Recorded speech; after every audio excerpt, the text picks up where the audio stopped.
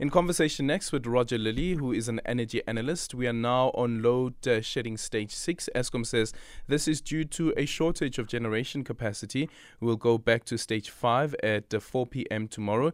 Just last week, Electricity Minister Dr Kgosientso Ramokgopa said our crisis was getting better. And remember that we also were told that there is an improvement in electricity availability after the government decided to withdraw the national state of emergency, the national state of disaster on electricity. Roger now joining us on the line. Roger, good afternoon, and thank you so much for making time for us. What are we dealing with here? Good afternoon, Eldrin. Thank you for inviting me to your show.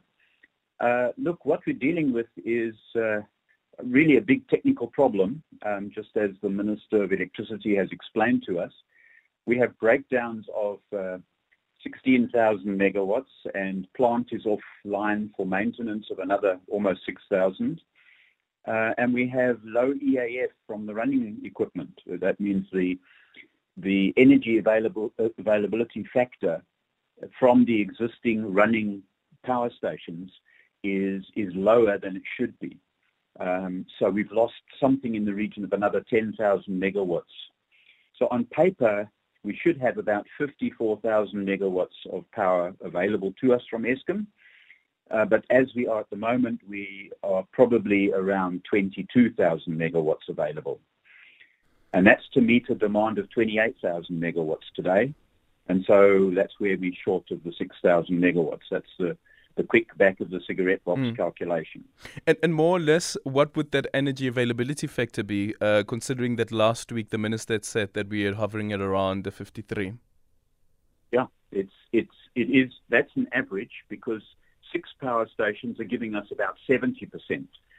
These I would call the top 6. These are the best performing power stations that you may be aware the government said they were going to focus on those particular 6 stations. And those are currently giving us something around 70, pretty close to 70% energy availability factor.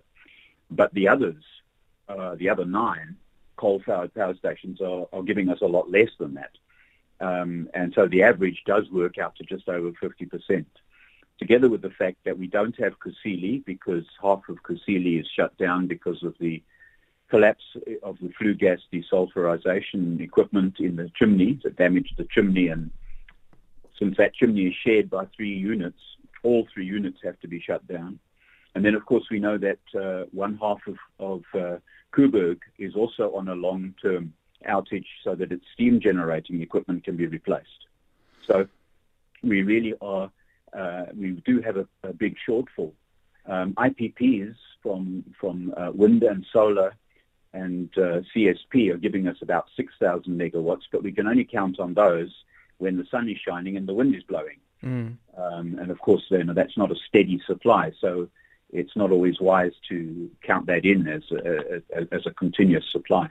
So we really are short. And the only way forward really is for users to really cut back on their demand as much as they can, which is, of course, counterproductive in terms of its productivity and for factories and things like that.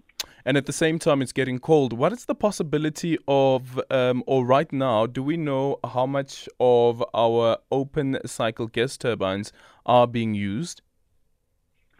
As things stand at this moment, I don't know. I haven't got that figure to hand, but I do know that from something I read late last week that Eskom were scrambling to buy more diesel.